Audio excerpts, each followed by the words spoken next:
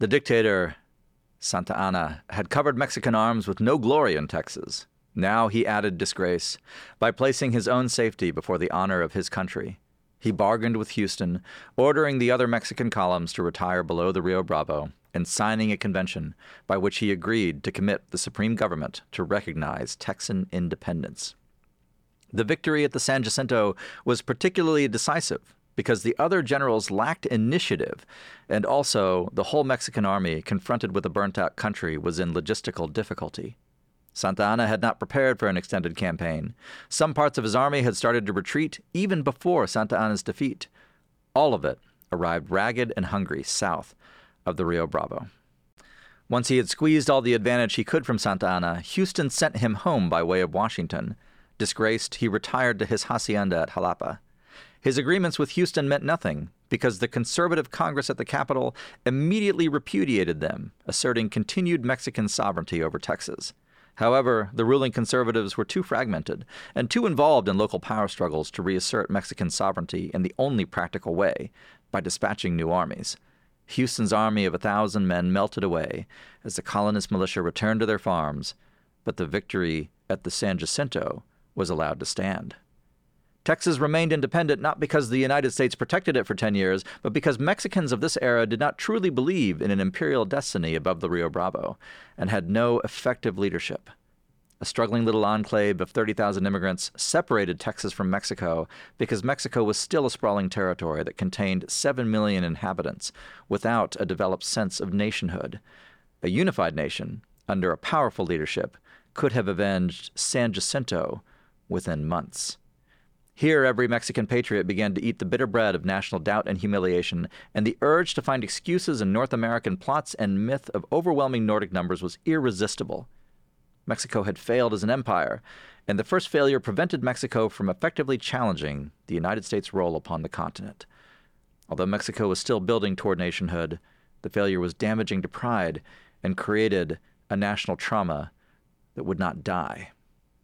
And that is from the great Texan historian T.R. Fehrenbach's Fire and Blood, one-volume history of Mexico. I'm Josh Treviño, and this is The Hard Country.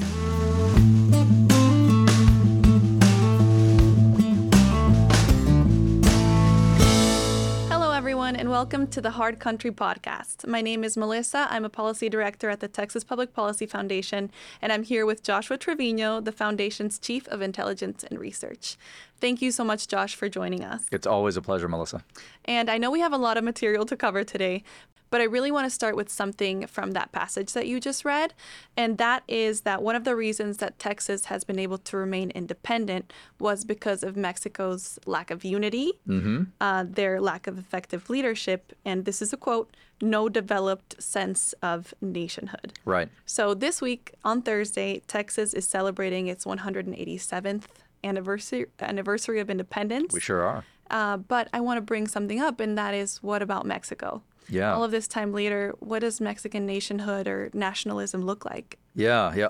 Ultimately, something to be decided by Mexicans, obviously. And national identity is always a conversation within a community, and that's true as much for Texans as it is for Mexicans. Fehrenbach really kind of put its finger on the pulse of at least one strand of Mexican nationalism when he talked about vis-a-vis the Texas defeat, the need to create this mythos of inevitable American superiority and kind of this, he terms it in kind of, racial ethnic terms, this Nordic, he calls it. I don't think Fehrenbach uses that anywhere else, but supposedly that's kind of the Mexican take. You can actually see this in modern Mexico today. If anybody goes and visits one of two spots in Mexico City today, there's either the Museo de las Intervenciones, which is at the old Churubusco convent, which kind of chronicles the history of foreign interventions in Mexico. Or if you go to the National History Museum, which is now, it's in Chapultepec Castle, it's very easy to find the persistence of kind of this mythos of what I'll term kind of Mexican state victimhood at the hands of other powers. Last time I was at Chapultepec, which was not terribly long ago. It was summer of 2022. I went up there, and they actually had some new exhibits there. They've actually got this Texan flag that they took from Texas revolutionaries during I believe it was from an Alamo unit, and so you can see they've got the flag on display. So as a Texan, I have to admit, I briefly considered breaking the glass and taking it back. I probably would have gotten about 10 feet before that happened. Not far. But no, not far. But they have it, and in fairness to them, they did win it. But when you read the descriptions of these periods of history, the Texas Revolution and the U.S.-Mexican War of 1846 to 1848 in particular, you see this narrative come forth. And on the latter count, this is almost verbatim, but the way in which the text explains it to museum goers, and keep in mind this is as close to like an official narrative as you get in Mexico, is that it was always, I won't attempt the Spanish, but it was always an unequal contest because the United States had the best armies in the world and the best military in the world in 1846. Which is, in candor, absolutely preposterous. The United States did not have the best army in 1846. In fact, it had a very unready military, although we accomplished prodigious things in the course of the Mexican campaign. But at the same time, if you were to enter into, say, the beginning of 1846 and try to assess the relative military capacities of Mexico versus the United States, I think a fair assessment would have been that Mexico obviously had some tremendous political issues. Texas was not the only region of Mexico to try and break away during the decade, basically following the First Empire. So you've got late 1820s, early 1830s. You had, the Yucatan, which ended up in kind of the 70-year caste war. You had Zacatecas. You had the Republic of the Rio Grande, which is kind of the old Nuevo Santander settlement, and Texas itself. And I'm probably leaving out one or two in that. But there was this period of spinning apart that had everything to do with Mexican politics and much, much less to do with foreign intervention. But in all this, you would have to look at the Mexican military establishment at the beginning of 1846 and say that Mexico actually had a reasonably credible military establishment. It was a military establishment that had defeated at least a couple of European powers, depending on how you wanted to, count it. I don't know if you term the outcome of the Pastry War. And it was a military establishment, by the way, that in decades to come would end up defeating the military efforts of the French Empire as well. So not at all a non-credible force. And this idea that the United States simply was able to overwhelm Mexico at the end of tremendous supply lines. You look at the Battle of Buena Vista, for example, which Americans remember as an American victory. In Mexico, and I believe it's called, I'm going to get this wrong, I believe it's known as La Batalla de Angostura in Mexico. But in Mexico, it's remembered as a Mexican victory. And the reason is that the Americans were effectively defeated on the field, and then Santa Anna, with his kind of characteristic strategic wisdom, elected to leave without completing the destruction of Zachary Taylor's army, which he probably could have achieved at that point. So in no fashion, this is what I'm getting at, was there any sense in which like the fighting quality and the valor and the endurance of the Mexican military really inferior to what the United States had. I mentioned the convent at Churubusco, which itself was the site of a battle between invading American forces and defending Mexicans during the Mexico City campaign. Churubusco is famous, and I'm trying to recall who the Mexican general was. I want to say Nicolas Bravo, but I'll have to double check that. Any podcast listeners correct me on this. But let's say it was General Bravo, because this is a great quote. When the Americans, they fight, they can't take the convent, which is being defended by the Mexicans, and then the Mexicans essentially sue for parley, and kind of to American surprise. And so the American commander tells the Mexicans, well, first you must surrender your ammunition. And the Mexican general, which we're going to say for the sake of argument was General Bravo, replies, well, if we had ammunition, we wouldn't be having this conversation, because they were determined to resist to the end. And that is a quality, sort of, to expand our lens to current day Mexico. That's a quality you see throughout Mexican history. Terrific endurance, absolute, your real patriotic integrity, to kind of get to your question of Mexican nationhood, that is almost always ill-served by the elites in charge, who prove themselves time and again unworthy of the nation that they lead. So to get back to your original question, what does Mexican nationalism look like? There are many strands of it, and we can talk about that. There's different traditions of Mexican, just as there are in American nationalism and to a lesser extent in Texan nationalism. But one of the things that we, if we ask ourselves, is Mexico a nation? In 2023, we have to say unquestionably yes. And I would argue, broadly speaking, that, could you say it post-independence in the 1820s? Probably. You absolutely could say it by the time Benito Juarez kicks out the French. 100% you could say Mexico is a nation. Now, Mexico as a nation is it's a nation with levels, right? So, Mexico has a tremendous indigenous population. It's got a tremendous European population. The heterogeneity of Mexico is shocking, I think, to those who have never been there, who don't fully understand it. You know this firsthand. In Bolivia, it's a very, very similar situation. Yeah. So Mexico is always going to have these cross currents.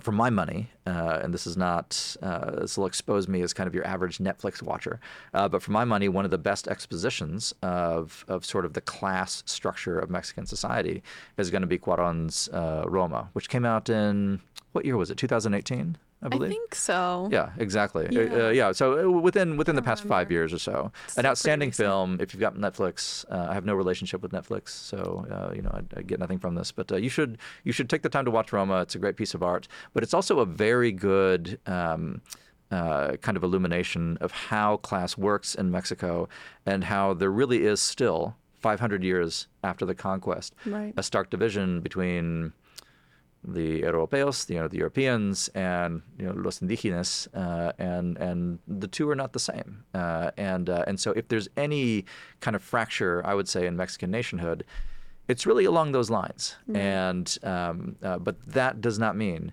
there is no Mexico. Quite the opposite. Yeah. It absolutely is. Absolutely. And I actually do want to go back in a little bit Please. to some of the many parallels that we do have between the current presidency in Mexico of Andrés Manuel López Obrador and what's been happening in Bolivia for Absolutely. until 2019, 14 years. And I do want to go back to that. But one of the reasons that I asked you about Mexican nationhood is because right now there's all this talk about the inner workings of Mexico now. And recently we were just talking about this article that came out last week, and I hope I'm pronouncing this correctly. I know we were just talking about this, but it's Joan Grillo's article. Yes. So if we're wrong, if any of our listeners can correct us, we have not been able to figure it out. Joan Grillo, yeah. But he is a security researcher, and he published this article on Mexico and whether it is a narco state. Yeah. And before I ask you, do you think that Mexico is a narco state? I really want to tie it to current events and to something that happened last week. So on Tuesday, we finally got a conviction in this Genaro Garcia Luna case. Yes, we did. Which is absolutely, well, it's got two components, right? Because part of it is absolutely nuts. That the equivalent of like the head of the FBI and also a cabinet level position was actually working with the cartels that he promised to help destroy. Yeah. So part of that is nuts, but the second component is it's actually not that shocking because it's something that we've seen so many times in Mexico, and it goes right to the core to what we work on here, and that's saying that the Mexican government and the Mexican drug cartels have a partnership. And unfortunately, this is just the tip of the iceberg. Yeah. So given that background, do you think that the current Mexico is a narco state? And I actually do have the actual definition if you want it, but I don't think that you need it. Actually, I think for the benefit of the listeners, tell us the definition. What's So the definition by Oxford Reference describes a narco state as a nation state whose government, judiciary, and military have been effectively infiltrated by drug cartels, or where the illegal drug trade is covertly run by elements of the government. Yeah. So by the dictionary definition, right? Or sorry, this is the Oxford dictionary definition. Okay. Yep. By the, I'd be interested what the RAI official Spanish dictionary has to say. Unquestionably, Mexico is a narco state. Now, Joan Grillo. So you and I have spent, for the benefit of the listeners, this man's name. He's a Mexico City resident. His last name is spelled Grillo, Yes. and so you and I have been calling him it was Grillo. Joan Grillo all week, but it turns Yeah. out he's British. So Joan Grillo. doesn't agree with this. He has this very nice metaphor. He's got this narco politics Substack, and he has this nice metaphor of Mexico as essentially Mexican governance being a forest, and some of the trees are poison and some of the trees are good. And so he gives the example that, the lights stay on and the trash gets collected and people go to work and they have lives, all of which is true. That's usually true in classic narco states as well. It was Panama. It was true in Panama in 1989, which is definitely a narco state. Well, and the first narco state ever is Bolivia.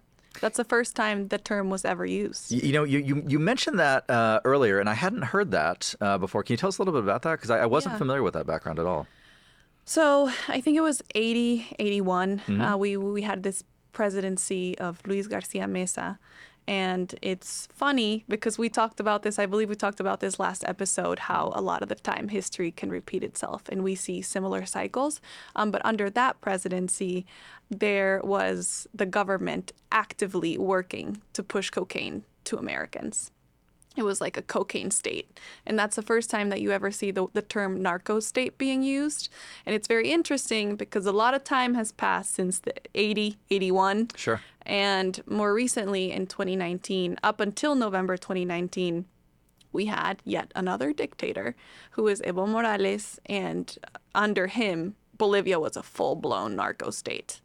Yeah. And you see a lot of similarities with Mexico in the sense that, like, not to make straight up accusations or anything like that, but Mexico did take Evo Morales in when he had to flee Bolivia in 2019. That's right. After this failed electoral fraud. And it was a Mexican Air Force aircraft. Yes. Flew to Bolivia to retrieve him. Oh, like a celebrity. Yeah. And there's all of this. There's all of these videos of him arriving and they're like cradling each other's faces. It's very interesting. But one of the things that you saw in Bolivia was the Mexican president was actually the head of the coca growers, producers. Like he was very actively involved in this. Which is we should make clear for the listeners, a legit above the ground organization there. Yeah. Yeah, the coca growers. I mean, my family, my friends, coca is like a medicinal leaf. Like there's absolutely nothing wrong with it. Bolivia is very high in altitude, so a lot of the time we'll take coca leaves when we're going up to El Alto, to the capital, to La Paz. It's totally normal, but there's no money in it. It's like very indigenous medicinal. Where there is money in is producing it and exporting it and making it into cocaine. And refining it, yeah. And the government is very much involved in that. You see so many examples similar to Mexico of them. In Mexico, you see like a lot of the collusion, a lot of the looking the other way. In Bolivia, we had so many people that were working for the government. I'm not kidding, Josh. Even the president's priest was caught with so much cocaine. Really? Like it was very much like an operation, a big operation. We really need to get a sponsorship for the podcast from the Cocaine Bear movie makers. The cocaine, it's so bad, by the way. I saw it yesterday. Oh, you saw it? Yes. Oh, good. Wow. I have a movie pass, so it was free, so I figured I might as well watch it, but I wish I hadn't. And please do not watch it. I'm sorry to hear that because it looks amazing. It's so bad. But anyway, to get back on the topic, one of the things that you see, one of many parallels that you see with Evo Morales and AMLO is democracy and how that's happened. And so in Bolivia, our presidents before could only run for one term. You couldn't do two back-to-back. Right. And then there was a change where you could do two back-to-back, but it began during his presidency that you could do two terms back-to-back. He actually ended up running a third term because he said that not being able to run again was them interfering with his human rights. It was a human rights case that he made. Yeah. And then the fourth one, he illegitimately ran again. And there was all of this research that went into it. It was claimed to be fraud. Like even the OAS looked into it and said that there was like a lot of irregularities. But he came out, declared victory, and then there was there's so many protests, and a lot of people, this makes me really upset, but they were calling it like a coup when really it was fraud. Right. But anyway, he ended up fleeing to Mexico, and all this talk again reminds me of a lot of the similarities. So AMLO now is trying to dismantle basically the national INE, which I think is the Institute. National Electoral Institute. Right. Right. Instituto Nacional de las Elecciones. Yeah. Yeah. And they're basically, these Mexican lawmakers are trying to pass like sweeping measures to basically overhaul it. So can you tell us a little bit about that? Oh my gosh, yeah. This was a big topic of some of our in the lives of some of our Mexico City friends over the weekend who went Right. to these marches. There have now been 2 mass marches in Mexico City in the past few months for the defense of INE.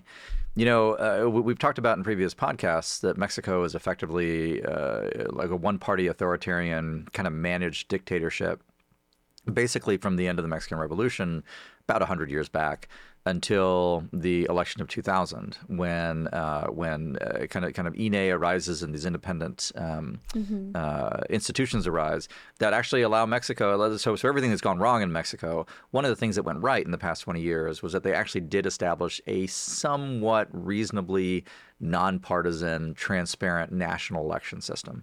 Now, the reason that they did this was rooted in, for example, the election of 1988, which was absolutely stolen, no question about that. Then you had the election of 1994, in which the Dazo candidate, the pre-candidate, was actually shot in the head at a rally. And then so 2000 comes along, and sort of like the moral and pragmatic ability of the authorities to rig the election was gone. So you get a PAN candidate, Vicente Fox, who wins in 2000, Calderon in 2006, and then 2 elections hence we have the man we have now, AMLO. The problem is that the current Mexican president, AMLO, is a product really of the 1970s, 1980s PRI-rule, when he was a member of the PRI's left faction. And it really has no use for these independent institutions. And so for him, it's, do they enable me to win or not? It's a very direct transactional approach. And so there's not a sense of stewardship for the nation in this thought that, hey, we need to support this electoral institute, which basically manages and validates Mexican elections at the national level in order to, have a sense of continuity with the nation. For him, it's independent. It's something that in his mind, now he has this legendarium in his head, that INE has participated in stealing elections from him. 2006, right? 2006 and also in 2012. So he did it twice. Now, 2006 was the really serious one. So in 2006, he does come very, very close to winning the presidency. Felipe Calderon 1% wins it. Yeah, right? like less than 1%, I believe. It was very close. But it was actually a well-monitored election. There was obviously like post-election audits that went on, and Calderon was the winner, no question about that. But AMLO, turned his followers out, and they occupied the center of Mexico City, and he staged basically a sham swearing in where he was sworn in. I think they called him like the people's president or something like that. Yeah. So there was a moment at which it became a very dangerous moment for Mexico. Now, fortunately, it passed because sort of the moment evaporated, but he believed it. Like AMLO still believes 1,000% that Calderon stole this election from him. And then in 2012, he runs again, doesn't win, and actually he loses by quite a bit more to Peña Nieto. Yeah, a lot more in this one. And he says the same thing, and he says, I'm going to come out with proof. And then he just doesn't, and he kind of disappears. But, you have a guy who ascends to the presidency in 2018, having twice in the preceding, decade plus, asserted that he was robbed of this election. Well, INE presides over the elections. Therefore, right. INE is the mechanism that defrauds him and cheats him. And in his mind, because he is the representative of the whole people, they cheat the whole people of Mexico. So now what's happening is his party, the Morena party, which is we've talked about it before. It's a very personalist party. It really exists to kind of validate him and his ideas for Mexico. Is they're not abolishing INE, but they're defunding it, basically. So, what can you do without funding? Not much. And so INE is really not going to be able to effectively monitor elections nationally anymore under this bill that has passed, El Congreso, and is going to go for AMLO's signature. And AMLO's going to sign it. He's very interested in having this happen.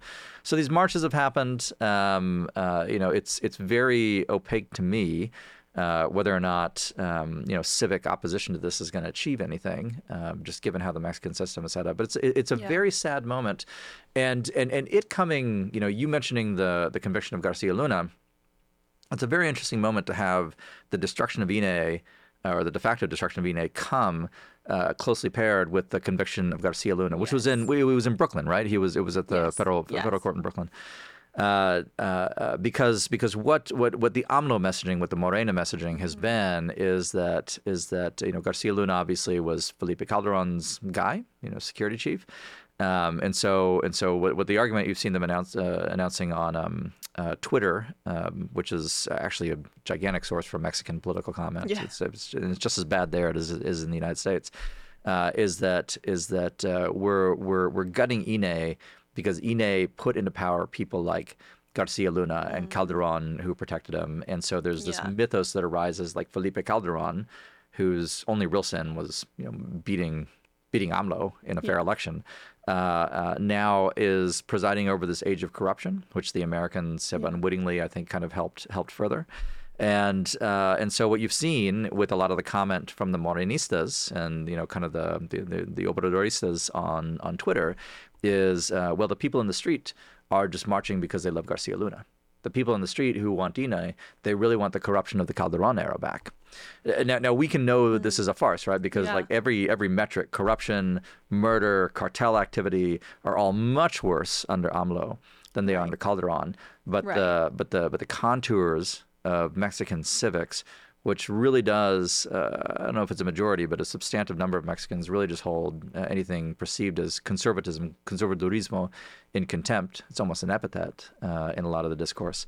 Buys it, and there's a power in it. And so, I think, we have to look at what's happening here as almost a turning point, not just because of the conviction of Garcia Luna, which is a good thing, and it's evidence, by the way, that really only the Americans can bring some accountability to this, but it's also a point at which I think we're progressively seeing the mask come off of the Morena leadership and AMLO himself. Yeah, and I'm glad you tied that back to Garcia Luna's trial, because we have seen like AMLO is loving it. Mm-hmm. Like he's now able to point to their administration and compare it to his and basically point to how dysfunctional it was. Yeah. But his is not much better. No. And so it's, I think, something that I want to pick your brain on and something that I'm curious about is I also, when I initially heard about what he's doing to dismantle INE, I thought he's butthurt. He's butthurt about the elections, and he wants to get him back in a way. Don't get technical on me. Yeah, well, he's acting kind of irrational because he's so mad that he lost those elections. Right. But then he is coming out and saying that they're inefficient and they're spending too much money and there's better ways to do things. But what I can't seem to figure out is people love him. Like he's doing really well, and his party, the Morena party, like they are predicted to win the next presidential election as well, his protege. And so I'm just really curious about why he's doing this now. Why he would create a situation in which people are going to doubt the legitimacy of the next election when they are very predicted to win. Yeah. Like, what is the point of creating that? Obviously, critics are saying it's unconstitutional, that they're going to basically stop Mexico from ever having free elections again. Right. So why is he doing something like that makes everybody question him when he's already doing so well? When Morena could probably win, regardless in the next election. Yeah, no, it's a good question. I don't think you can rule out. And look, I have no inside information on AMLO's decision making. I don't think anybody does, but him. You cannot rule out personal impulsivity when it comes to this type of a committed messianic populist leader. I have seen it written, and I can't evaluate this. I don't have the basis on which to evaluate it, but it sounds credible to me. So take that for what it's worth. But I've seen it written that INE ended up getting gutted because essentially the director made the mistake of going into public press and pushing back against an insult that the president had thrown their way. And that was enough to start the wheels turning, like, oh, you're going to insult me? Well, guess what? I'm going to disestablish you. And it may be as simple as that. There may be no larger plan. And to your point, it's not at all clear that Morena was ever in any kind of electoral danger. Right. The opposition in Mexico is in terrible shape. No question about it. I mean, there have been sort of these desultory efforts to have like this PAN-PRI alliance, and like the kind of the shambling remnants of the PRD might join it, but nothing will come of it. And I haven't seen any evidence there really is any kind of like this vitality to a political opposition that has any short-term prospects of success. So why did he do it? The answer might be because he could. Why did Xi Jinping crush Hong Kong? There was no need to do that too, but he could. It sends a message. It establishes a new respect and paradigm of rule, and that may have been the whole of the rationale behind it. We don't know. Yeah. Yeah. Well, and what's interesting, not just with a lot of the things that AMLO has already done, but with this more recent development, is that one of the articles that we've been talking about all week, David Frum's new piece, it's titled, what's it titled? I love the title. That's why I want to read it. Okay. It's called Liberal Democracy in Mexico is Under Assault. Worse, the attacker is the country's own president, Andrés Manuel López Obrador. Those are powerful words. Yeah. And what stood out to us about this article is we wouldn't have expected someone like David Frum to come out and say something like that. And not just that, but we're seeing a lot of the even American left starting to realize the true colors here. Right. And so I want to ask you about that. And then one other thing I would like you to touch on is at the State of the Union address, Joe Biden's State of the Union address, he came out and he had this quote. It was something like, in the past 2 years, we've seen democracies around the world get stronger, not weaker. And right next door, we're seeing like the Mexican democracy falling apart. Right. And so I want to ask you about that too. Like, is he just tone deaf? Is he ignoring it? Is it our place to do something about it? Right. What do you think? Right. I mean, those are some big questions. Let me set aside the question of President Biden's analytic competency to a second tier on this one.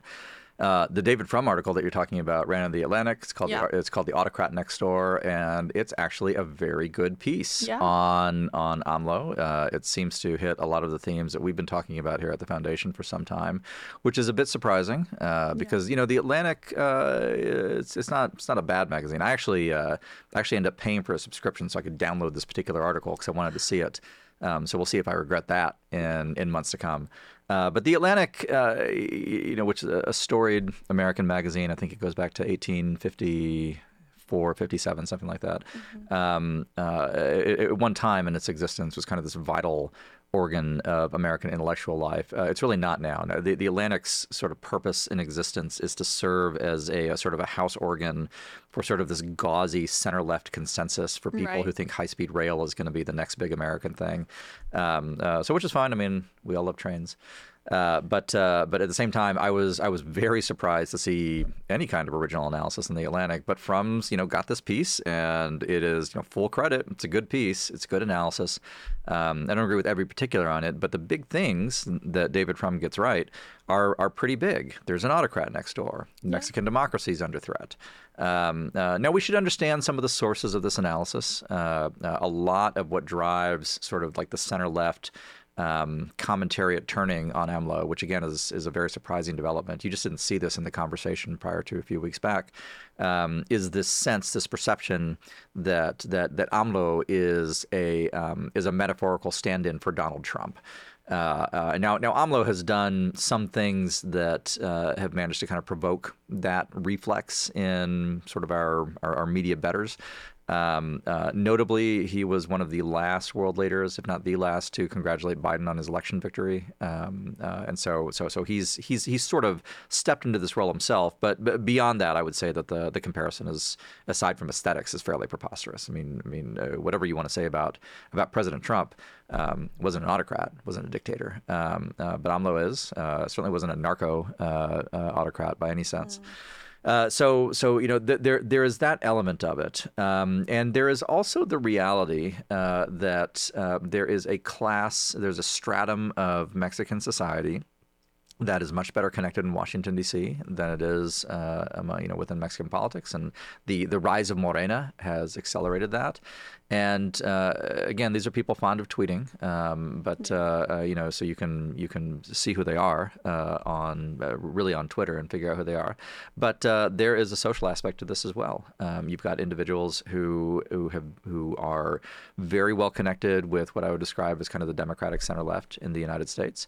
And they've managed to get their message out, and they managed to get it through these organs. And so you see David Frum, you see Ann Applebaum, you see other individuals who at any other given time can be reliably counted on to kind of advance what I call like the corporatist Democrat line. That, I'm not saying that as an insult, by the way. I think it's accurately descriptive.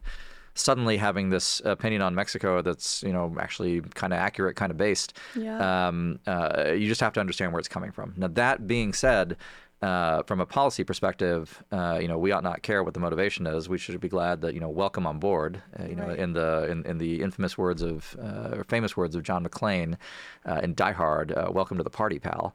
It's good to see that there's this recognition, and I actually think that for those of us who are conservatives, especially conservatives in Washington, D.C., there's a policy space opening up, a very fruitful one, to start to impose accountability on the Mexican side for a lot of the things they have gotten away with for so long.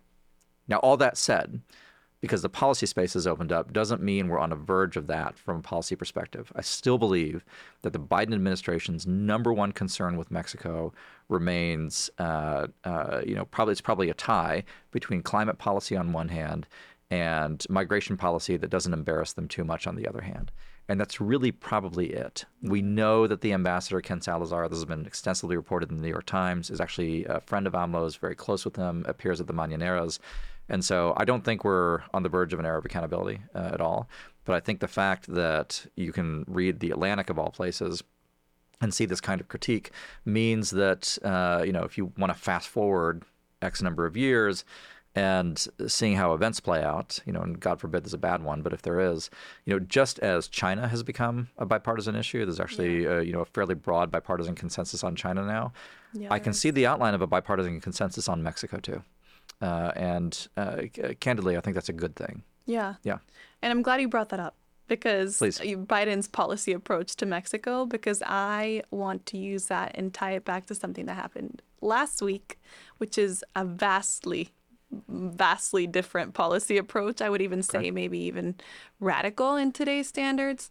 And that is last week, Vivek Ramaswamy announced his candidacy for U.S. president. Yeah. He's running as a Republican. He's a good guy. He's actually going to be here at TPS. He is. He is. Yeah, no, he is. Please tell the listeners, though, about it. Yeah. What he's going to do. Yeah. Well, he is a multimillionaire entrepreneur. He's an author. Right. He's going to be running for president. And one of the things that he's running on is he wants to decimate Mexican cartels. Yeah. And he wants to do it in a way that I've never really heard people talking about it that way before, but he wants to use the U.S. military to basically crack down on this threat. Missiles, drones, troops, all of it. Right. He sees that as the most important thing that he can do. Yeah. So what do you think of this approach? I'm curious. Yeah, don't threaten me with a good time.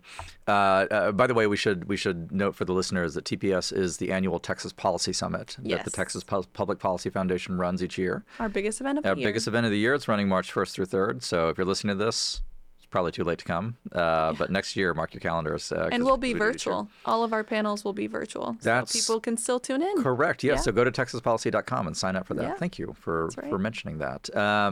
You're a good steward of the organization. Vivek, very interesting guy, and is set aside any comment on his candidacy. His idea for this is. I'll put it this way: it's pushing the conversation in the right direction. I want to be clear what I mean by that. I don't mean that I want to get us to a point where we're bombing Mexico. That's actually not a prudential end state. No, I really don't. That's not the prudential end state that we think is fruitful here. Right. But what is the proper use of American power? What is American governance for? What is the governance of any state or nation for? These are the questions that should be asked first and foremost. And what I think Ramaswamy is doing correctly, fruitfully, is spurring these conversations. America has a lot of commitments abroad. There's a lot of dissent and conversation. And again, it's a good conversation to have, especially among conservatives, about what that commitment looks like. And, to put my cards on the table, I'm much more on the internationalist side, I think, than a lot of my good friends, people whom I respect and admire, are on the right these days. That being said, I think it is absolutely correct to be asking the question, why is it that the United States of America is so eager to defend Ukraine's borders, but so unwilling to defend the border of Texas and Mexico? Why is it that we have Americans at war killing bad guys in Syria, but they're not killing the bad guys in Sonora? Why is it that we have committed to the defense of the South Korean northern border, but we have not committed to the defense of the U.S. southern border? Yeah. All this, you can name almost any overseas American military commitment. And that's not to argue against those military commitments. We're a nation that has a role in the world. But we have to understand the purpose of governance ultimately is to ensure the perpetuation of the political community. And one of the essential features of that is self-defense. Defending our own turf. Defending our own. Yeah, defending our own. And look, if I were Mexican, I would say the same thing, except in the opposite direction, right? And so right now we know that there is a robust quasi-state, quasi-military, increasingly capable cartel infrastructure linked with the state below the southern border. You don't have to go far south of the southern border. If you walk 10 feet off the bridge heading southbound in Nuevo Laredo, you will encounter the agents of the state. They might rob you. At very least, they're going to mark you out and figure out who you are. Yeah. And so is it legitimate to talk about U.S. military power? Set aside whether you think it's prudential, because again, I'm not sure that it is. But is it legitimate to talk about it? Yes, 1,000%. And I'm glad that Ramaswamy, and he's not the only one, former President Trump has also raised this. Yeah. So the more candidates, the more people who are seeking office, who aspire to it, or who are holding office, who talk about this, I think it just pushes the conversation in exactly the direction that it needs to go. Right. Ultimately, Mexicans got to solve this. Mexicans have to figure this out. My dream scenario is the Mexican military, unfettered by cartel connections, being the one to bring justice and accountability and, frankly, destruction to these cartels. That's what I want to see. I want to see Sedena under arms doing that. But the option for the United States to do it ought to be on the table. It must. Otherwise, we don't mean anything as a state or a nation. Absolutely. And I agree with you entirely that I'm really glad to see him talking about this. He's taking the conversation in a really positive direction. And I know we don't have too much time, but he said something else in one of these videos where he was discussing his very bold approach of using the U.S. military to protect our home. Sure. He says that a lot of people, a lot of Republicans in the U.S. have been talking about things that are, quite frankly, he puts it as meek, policies that are very meek. And one of the policies that he names is designating cartels, such as the Sinaloa cartel, Sure. Nueva Generación Jalisco cartel, as terrorist organizations. Right. And he says that that is just too soft and that you need to go bin Laden on them. He said that. And that I suppose he doesn't believe that designating them as foreign terrorist organizations, being able to freeze their assets, he doesn't think that's going to do much good. You have to fight fire with fire. Right. So what do you think about that? Because I know that this last week, the Attorney General of Virginia, along with 17 other Attorney Generals? Something like that, yeah. They petitioned, including Texas. Yeah, including Texas. Right. They petitioned President Joe Biden and Secretary of State Anthony Blinken to name these cartels as terrorist organizations. Right. So what do you think about all this? Well, I would respectfully dissent on the description of the proposed policy as weak. A foreign terror designation is quite serious. It's possible to apply it weakly, which I suppose is always the danger, especially with the Biden administration in charge. But no, it's a reasonably strong measure. But we should understand what it is. And by the way, if we're going to invoke going bin Laden, I mean, bin Laden ended up, shuffling off the mortal coil at the hands of a SEAL because he was a leader of a foreign terror organization, and also because there was an AUMF. So it was kind of a dual, in terms of like legal authority, is kind of a dual track thing. Look, a foreign terror designation, refers to specific statutory and regulatory authority that carries with it particular contexts and follow-on effects. So you can't finance them, you can't be involved in support for them, and so on. And so what it's designed to do. And by the way, we should be clear that it was that like this body of law and regulation was designed with effectively like the Middle East in mind, right? Like to a lesser extent, if it were just like Irish Republican terrorism, it probably wouldn't look the same. But it's designed with that, and so this idea that it's directly appropriate to like a Mexican context where there's we don't have a lot of a lot of fiscal or trade or commerce intercourse with northern Syria, right, or like ISIS-controlled territories. We have a ton of that. Immigration, people, finance, goods with cartel-controlled territories in Mexico. And so what you don't want to do is you don't want to have a foreign terror designation. And by the way, the foundation is currently conducting research on this. You and I have been working on it for quite some time. So cross your fingers, hopefully out soon. But one of the challenges we have to face is you don't want to have a foreign terror designation for Mexican cartels that ends up accidentally rendering, broad swaths of South Texas liable to prosecution because they, without any could happen without any mens rea component, right? Without intending to, they might have done business with the cartel. So, I think if there's a small credit union in the Rio Grande Valley that unknowingly, has been, holding cartel funds, I would not be in favor of prosecuting those people if there's no mens rea component. All of which is to say you have to do it in a deliberate fashion. Now, one of the things, and I suspect I'm not going to speak for Ramaswamy, and obviously it's worth repeating, we're a 501c3 organization, we're not partisan, we don't have any, we take no position on elections or candidates. So this is a purely policy opinion. But if Vivek is interested in a more muscular approach that avoids kind of the intricacies of FTO designations, then one of the ideas that we've heard on Capitol Hill from my conversations on Capitol Hill, and you and I have had conversations about this, is an authorization for use of military force, an AUMF. And so we've seen draft AUMF language come up, I believe, from Representatives Crenshaw and Walsh in the new House majority. That strikes me as an idea worth exploring. Now, again, the devil's in the details, so we need to think about it. But am I automatically opposed to it? By no means. So the virtues of an AUMF, at least as I understand it is currently conceived, is that you simply sidestep the necessity of designating particular entities and those who do business with them, those who interact with them in any particular way, and you just now have an authorization for the executive branch to use military force when deemed appropriate. And in full candor, I can see a virtue in that. It has the virtue of simplicity. But as with all things, policy theory and policy execution are not the same, and it is policy execution that matters most. And for that, you need the right people in charge of policy. Absolutely. I don't know how much time we have left, but do you have anything else you want to mention? Any closing thoughts? Yeah, I guess I want to end where we began on this idea of Mexican nationhood. One of the interesting things that you can see in El Centro, and so the historic center of Mexico City, is actually the grave, the final resting place of Hernan Cortez. If you have never read, have you ever read Bernal Diaz's Conquest of New Spain? I don't know. That sounds familiar. I feel like that's one of the things that they would have made me read back in high school. I hope you have. I don't think so.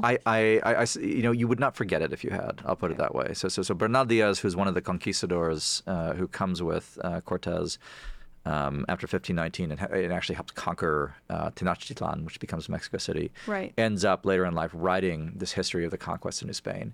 Everybody should read it, Mexican, non-Mexican. It's one of the greatest adventure stories ever that was set down on paper. It's rousing, it's incredible, and it's a window into a heroic age that is sadly buried gone.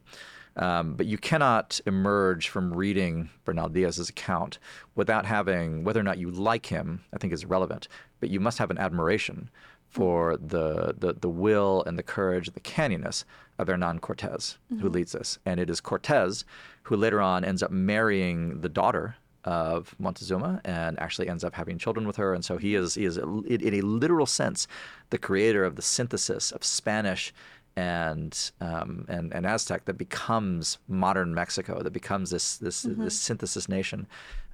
You would think that foundational figure, that creator, would be, if not honored, then respected in Mexico. The reality is completely the opposite. It took me quite a while to find the grave of Hernan Cortez in Mexico City, and what I found is that he is at a small, otherwise unremarkable parish. He's buried next to the altar, and there's a small plaque marking him, and it is forbidden to take photographs of his grave. The reason is twofold. One is there is a general sentiment in Mexican nationalism that he is not a man to be honored, that he brought Spanish dominion to Mexico for 500 years, 300 years, 300 years, sorry.